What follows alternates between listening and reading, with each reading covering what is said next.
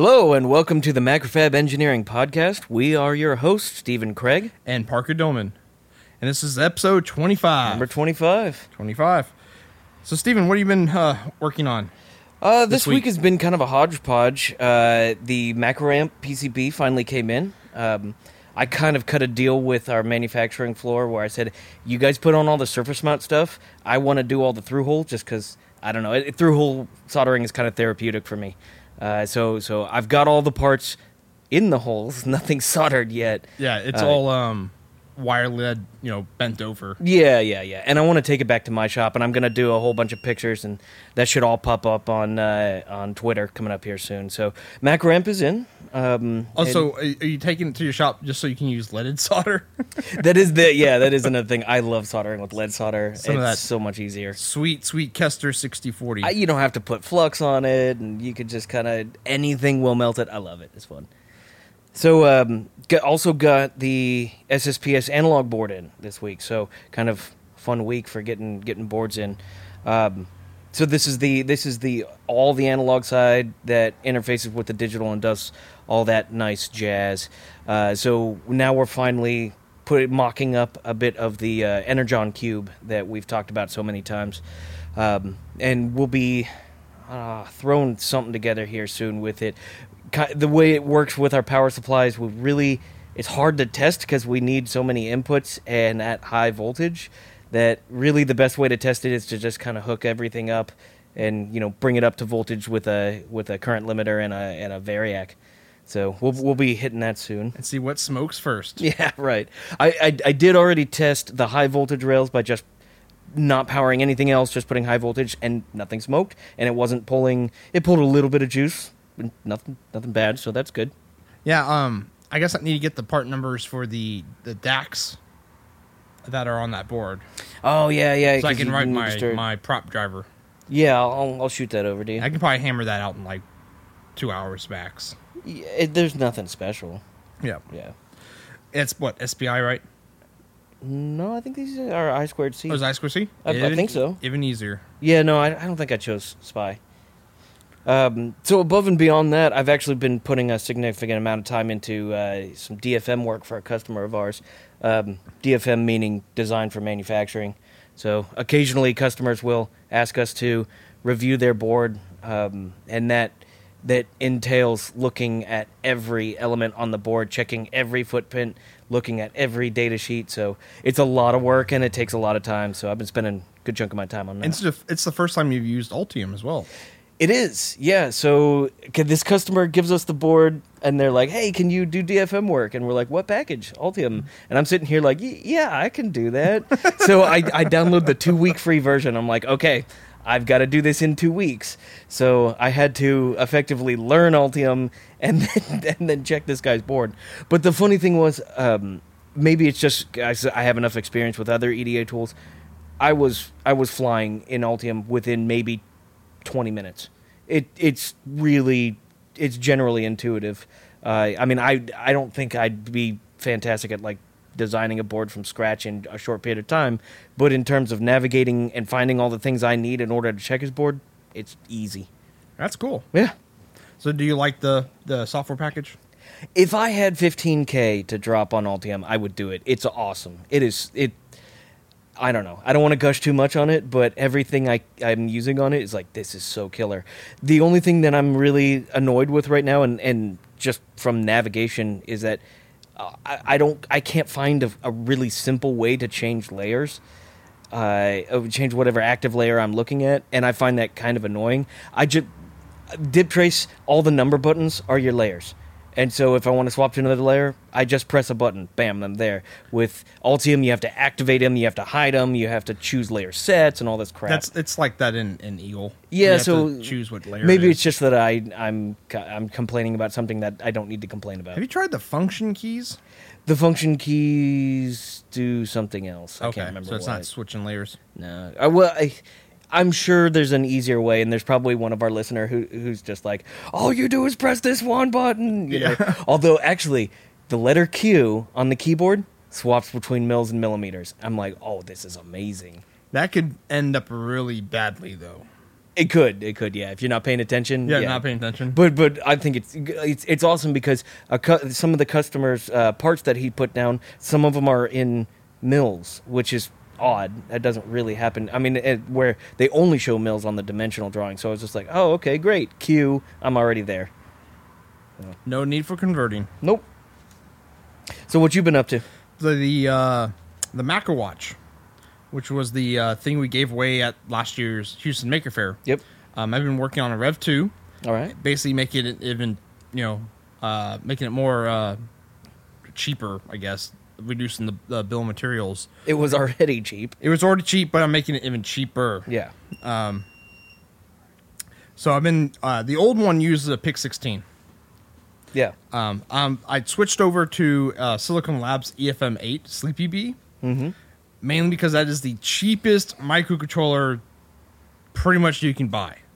Yeah, it was something, Mauser. what, 60 cents? 60 cents in singles. And Yeah. it gets down to like 38 cents in quantity or something like that. Yeah, it's ridiculous. It's got what's built into this thing is ridiculous as well. It's got a built-in real-time clock. It's got built-in crazy timers. It's got like 4 or 5 different timers that are all like different. They're all configurable from like 8, 12, 16-bit. It's got a built-in ADC. It's got a built-in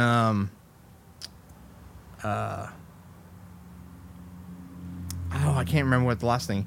Power management. Oh, okay. It actually can figure out how much power it is consuming by itself. Wow. Yeah, it's got a power manager module in it. They just have to enable. That's kind of crazy. So it's sort of a kitchen sink. Yeah, it uses a 8051 core, which is kind of old school. It's a really not kind of old school. It is old It's school. way old school. But it works great. The thing only pulls, how I have it configured, it only pulls 2.9 microamps. Yeah, that's nothing. It's nothing. The old Macro Watch pulled 15.8 microamps. Yeah. Which is still not a lot, but we have a 8 times saving on power. Yeah. So I think the old Macro Watch was like was about a year worth of battery life, and this gives you 8 years battery life. Depending on how often you check. Yeah, how often you check it, because when you do turn it on, the LEDs, that draws Up to 100 milliamps, right? up to 100 milliamps, which is quite a bit. That's a ton. But for only a short period of time. Yeah, well, about 5 seconds. Yeah, and I remember I was watching a YouTube video a few months back talking about this chip, and they chose the 8051 core. They didn't have to go that route, but their lead designer chose that because there was so much support out there, and there was already tons and tons of code already written for it. So it's kind of just like a hodgepodge in a way. Yes. But it's all been like tried and true and proven. Yeah. What I really like about their chips is you can pretty much connect any of the peripherals that are inside the chip to any I/O pin. They have this thing called the Crosslink. I think is what they call it. And you just connect what you want to what pins and then hit go. And it does So it. it's sort of like a stripped down prop that has peripherals internal. Yeah, it's a lot like a Cypress's P-Rock system. Mm-hmm. It's a lot like this too. But the P-Rocks cost quite a bit more. So far I've been pretty happy. It was some weirdness with they have a IDE called Simplicity Studio, Yeah. or something like that, and it's based off Eclipse, so it's like it's a fairly standard IDE, except it's got some weirdness. It kind of looks like MP Lab in a little bit. I think MP Lab is built on Eclipse as well. Yeah. So makes everything's sense. pretty much So the same there. you were having a little bit of trouble with it, right? Yeah, so the documentation for this stuff is not the best, at least so far. First of all, it took me a long time to find the actual data sheet for this chip. You keep finding like the family stuff and all that stuff. And like, no, I don't want that stuff. I want what registers do I need to hit to make this stuff tick? Right. Nitty gritty. Yeah, the nitty gritty stuff. So I finally found that, and that fixed some of the issues. But then I came across the issue why I couldn't drive the I/O pins. Like, I was trying to just basically blink an LED at this point. Why couldn't I blink this LED? And then I looked at their code for Blinky they have a Blinky code, and it worked. And so I copied the code directly into my project, and it didn't work. And I'm looking, and it has a really good debugger. And so I'm like, it's running the code, and the variables are correct, and it's hitting the output register. But the pin's not going high. But the pin is not, it's not even going high, or it's not even going low. It's at 1.5 volts, so which is half my rail. It's high Z. Well, high Z would just be... high Z would be 0 still. Yeah. Because the moment you put a load on it, any You're right, residual it would drag charge it down. would drag down. And so I'm like, why is it 1.5 volts? And so I'm just digging through, and eventually I compared the hardware config file, and I found that I had 1 bit different. I had not enabled the crosslink. And so none of my pins were actually connected to the core. So the core was doing everything it's supposed to do. Yes. Yeah. Well, so what's interesting is when the crosslink's not connected, you have 1.5 volts, which is probably a residual voltage from probably the ESD protection. Yeah. So I'm gonna say that's what that is. So it's kind of funny on a typical day at Macrofab. Parker and I, we're goofing around. We're swinging between each other's desks. Hey, check this out. Blah blah blah. We've been labeled as loud before, and it's funny because this week has been very different because both of us have had our own individual projects that really don't involve the other one, and it's been kind of silent. But the other day when Parker was working on this, all I heard was through the silence was just grumbling, just like all of these little issues just piling up and making Parker angry. And then I finished. I got it all working at like 5:30. Yeah, and I'm like, I have 30 minutes left. I am done for the day. And it's funny because your day wasn't about writing code. Your day was just finding that one bit that was not set, and it screwed everything over. Yep. And then this morning, I basically ported my old pick code over, and it was almost drag drop. It was pretty simple. Yeah, I actually copy pasted, and then because my old one was just a state machine. Yeah. And so I just copied my state machine over, and all I had to do was just change how the state machine interacted with the what plugs in and out. Yeah. Because on the pick, I was running in a straight loop all the time. Right. The pick was never actually going to sleep. It couldn't because it had something about not recovering, right? Yeah, so when the pick 16 I was using went to sleep, it turned off the timers. Right, that's it. The timers were used to keep the time in the watch. Mm-hmm. So you can't actually go to sleep that way. Well, the Sleepy Bee doesn't have that problem. Well, Sleepy doesn't, because you can make the timers run independent of the core, and the real-time clock runs regardless.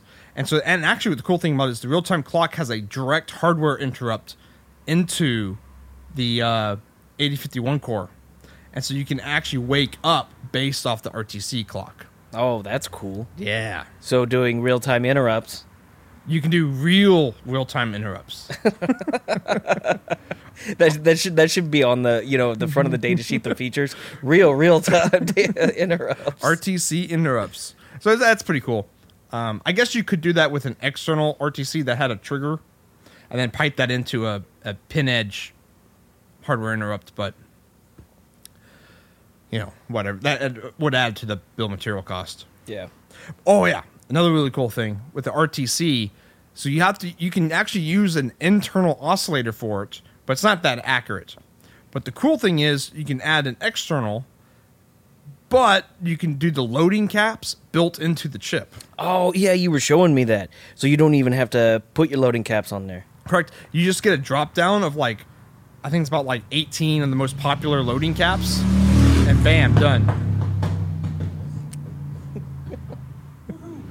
That was pretty loud. I don't know if Josh will be able to do anything with that one. So 18 loading caps, 18 of the most popular loading caps. Yes. Right. So you get 2 picofarads up to 20 picofarads. Yeah. That you can just select, which is pretty cool. Well, and it has an auto scan mode too, right? Yeah. Or it actually will step up through and find where the gain is the best. Yeah, the optimal cap. That is awesome. Yeah. I mean, it's kind of funny because they have that feature, which, I mean, it's not really a problem to put on loading caps and you don't really save a whole lot. So I wonder why they chose that feature. I think it's because it was probably pretty easy because they already have that crosslink. So it's probably built into the crosslink function. You're right. They probably just turn it on using the crosslink. Yeah. And putting caps actually on die, how small value those caps are in the picofarad range, is actually pretty easy. It's metal, dielectric, metal. Right. So it's kind of easy. And then they just put a switching transistor that turns on whichever cap is necessary. Probably. Awesome. But yeah. Sounds like a pretty cool little chip. I like that chip a lot. I'll probably do a article on our blog about starting to use these chips. Like, what do you need? How do you set it up? All that good stuff. Almost sounds like we should knock out a dev board for it. Yeah, they have a really good dev board already, though. Oh, do they? Yeah, they're. Oh, that's right. Yeah, we have one of them. We have a couple of them, and they're like 30. This is turned into an advertisement for yeah, Silicon it Labs. totally is. But they have like these crazy dev boards that have like a screen, a joystick, RGB lights, and they come pre-installed with Space Invaders. Yeah, they have Space Invaders built in that you can control with the joystick, and they're like $30. Yeah, it's way more than $30 on that board. Yeah, I'm looking at the screen alone is like $12-15. Yeah. So, but I was thinking more of a like a simplified. it's one more like your prop dev stick. Yeah, it's just Just a drops breakout, basically. yeah, and it drops onto a breadboard. Yep. Yeah, that's a good idea. Doesn't seem like it would take that long. Yeah. Yeah, so let's go into the RFO section. Sounds great. I saw today that KiCad is adding spice simulation built in to their schematic software. So I think this is a really cool idea. Yeah. That way it just limits. Basically, you're going to be removing an entire package from your process, basically. So instead of having to draw your schematic once in Multisim or Spice, you draw it once in KiCad, then you can simulate it right there. I think that's super cool. And then go straight over to the PCB layout. I haven't spent a lot of time with KiCad, and they keep adding stuff that makes me say, I just need to spend some time with it because it keeps getting cooler. Yep. And people are starting to jump onto it, especially with the whole free aspect, Yeah, so I think I actually talked to one of the devs today, and they said it's probably going to roll into the 5.0 release. Okay. I don't know if you can get it. I know it's not in the latest stables. It might be in the nightlies that you can compile yourself if you're a masochist. I don't want to know what kind of dependencies you have to install to get that thing to compile right. It's got to be insane. But yeah, I think it'd be cool. Probably wait till 5.0 comes out before I try and KiCad then. I still am looking for, I don't even know if it exists, but I'm still looking for a PCB level simulator. Like what kind of PCB simulator? Think of simulation. You have circuit simulation, but it takes into account your PCB. So all the capacitance, all the inductance of your traces, the resistance of your traces, everything that's involved with that. And I know that's obviously that's ridiculous, but I bet you Cadence can do that. Yeah, you're right. But it's like a $20,000 upgrade package. That and you have to use Cadence. Yeah, I used Cadence for 4 years, and those might have been the worst 4 years of my life. I hate Cadence. It was so bad. Now we used Cadence in college for designing chip level, like the actual transistors and stuff. No, for that it's good. So we had to use our department only had like 10 seats. Yeah. And there were server seats. And so you had to log in and actually tunnel over X11. So you were the lag in a design. Usually you don't think of like lag on a mouse. No. The fact you would move the mouse, click, and it'd take about 5 seconds for that move to happen, and then the click, and then whatever action happened.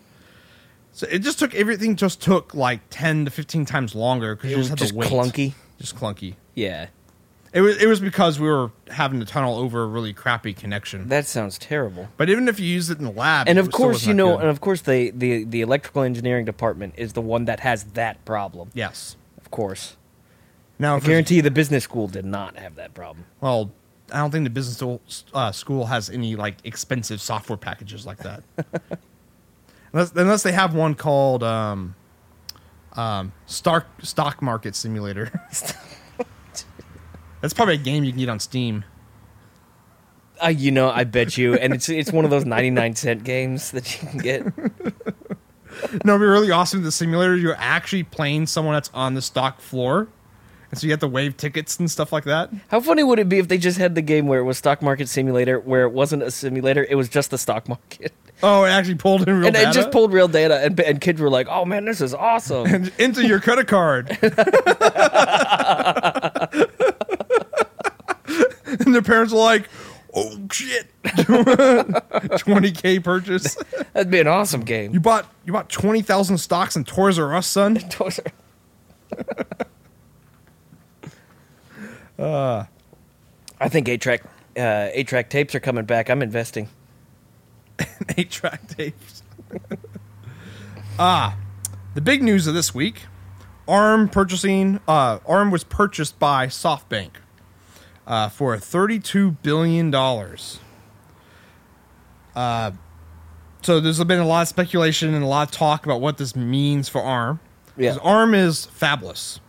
Right. They just own the IP for all the ARM microcontrollers. Mm-hmm. And SoftBank is a telecommunications company in Japan who doesn't own any hardware. But they're fairly diversified. Yes. They make really strategic moves if you look at what they've been doing in the past. So they have something up their sleeve with this. Yeah, so it's why did they buy ARM? It's probably they're a telecommunications company, and so they look at ARM as, vertically integrating kind of thing. Sure. At least what I think of. Yeah, that would make sense.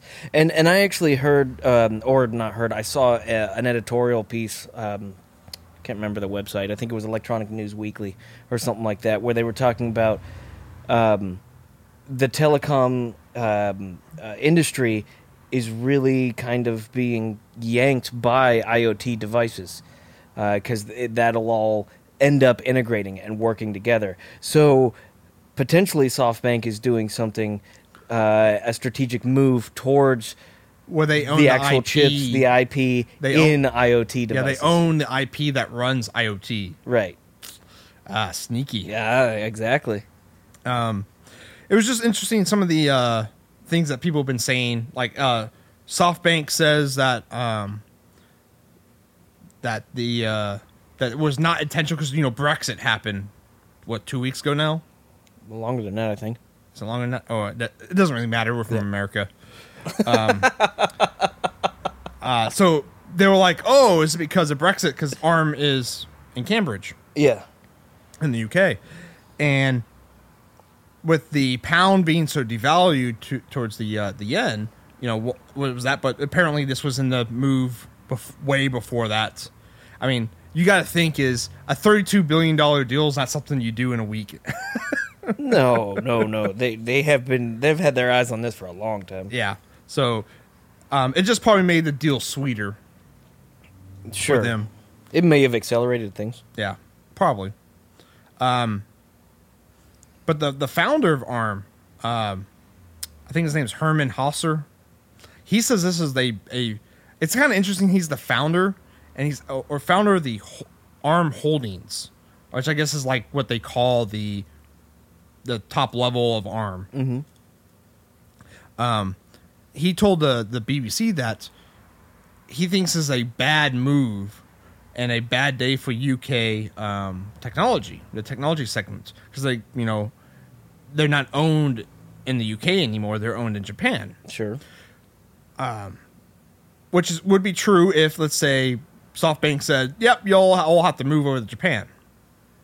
But SoftBank says they're going to increase, 5-fold over the next couple of years in the UK. But it could be, one of those SoftBank says they do that and then they don't do that and they just start shipping everything. Just tank everything. Yeah, just tank it. Because ARM's got three divisions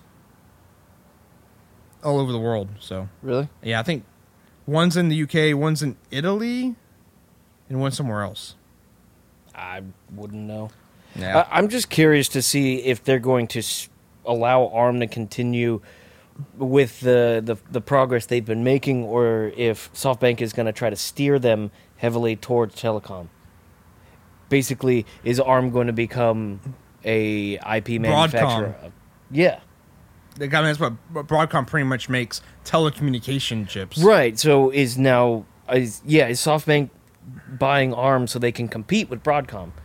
Possible. You know. But yeah, I guess I'm kind of indifferent on this as long as the ARM IP stays how it is, yeah, where anyone can license it. Because I could see where SoftBank starts locking down the licenses harder, where it's harder for, like, let's say TI, who sells their chips to a different telecommunications company like AT&T. Mm-hmm. And so they're like, oh, you can only use these chips if you're using them for our telecommunication products. Got you. I can see that happening. Yeah. But the moment that happens, one of these other architectures that's like, just, sitting out there in some research lab will just kick up and, dominate the market like ARM did. Right. Oh, something new to come. Because, I mean, ARM overtook, 8051 and 68K and all those other guys. So. Right. And ARM's in everything now. Yeah, but it doesn't mean that another architecture can just come in and sweep the floor, basically. Yeah. If SoftBank locks it down so hard. Speaking of acquisitions, we talked about this before. It was the Microchip AVR Atmel thing. Yep. You found this article. Yeah, and I'm actually pretty excited about it. So apparently an article came out where Microchip, it's funny to say this, Microchip has come out. Micromel. Yeah, Microchip has come out saying that AVR is not only are they not like hacking and slashing all of their product availability, they're increasing it. So this summer, there's a handful of new offerings that are not Microchip or PIC, I should say, offerings. They are AVR offerings. So I'm kind of... and they're AVR 8 offerings. Right, 8-bit microcontrollers. Yes. So it's not like they're adding just another 32-bit... or another ARM. Yeah, or another ARM. It's another 8-bit. So I'm really excited about this because we might start to see the meld of both worlds getting better.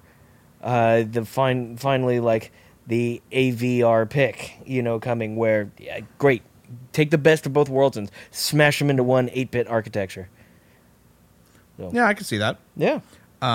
This just reminds me what Microchip tends to do is, okay, we made this really awesome chip. Now let's make 300 SKUs for it. Oh, yeah. If you go to if you're new to electronics and you're like, I need to pick a microcontroller, you go to pick and you're like, they might have something like 10 or so options to choose from. No, there's like 3,000 things to choose from. It's like, how do you pick the right one? Yeah, they have a telephone book of microcontroller part numbers. Yeah, it's absolutely ridiculous. And in fact, whenever I first started working with picks, I literally just picked one at random because it had 20 pins, and I was like, that's good. And I learned that one, and then just started making projects on that one. I think it was a 16F690 was the one, and it was just like, fine, it works. Yeah. Actually, the thing about this is, what microcontroller company has the least amount of SKUs? Silicon Labs, right? Well, Silicon Labs still has... they have the C8051, which came before the EFM8, and there's a ton of those. There's probably at least 50 of those. Parallax might be the smallest. They have 3? Basic Stamp, Prop, Javelin, which doesn't exist anymore. Are you considering ones that don't exist anymore? No. So then Javelin. So it's 2, and I don't know if they make the Basic Stamp anymore either. So they might be down to 1. Arduino doesn't count, do they? No. Well, have you seen how many different Arduinos there are out there now? Actually, you're right, yeah. And they all use different Atmel chips. Yeah, you're right. So that doesn't necessarily work. Yeah, it might be parallax. With 1 or 2. Technically 2, right? Because the basic stamp's still available. Yeah, it's still available. It's actually one of the biggest products last time I checked. Yeah. It's just education just eats those things up. Yeah, because they're easy. Well, they're basic. Oh, jeez.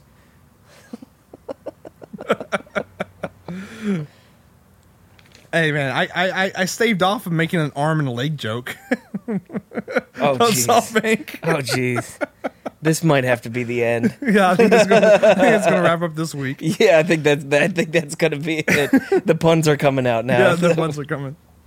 Well, this was episode number 25. Macrofab Engineering Podcast, episode number 25. We were your host, Stephen Craig. And Parker Dolman. Take it easy, guys. Later, guys. Don't lose an arm and a leg. Oh, jeez.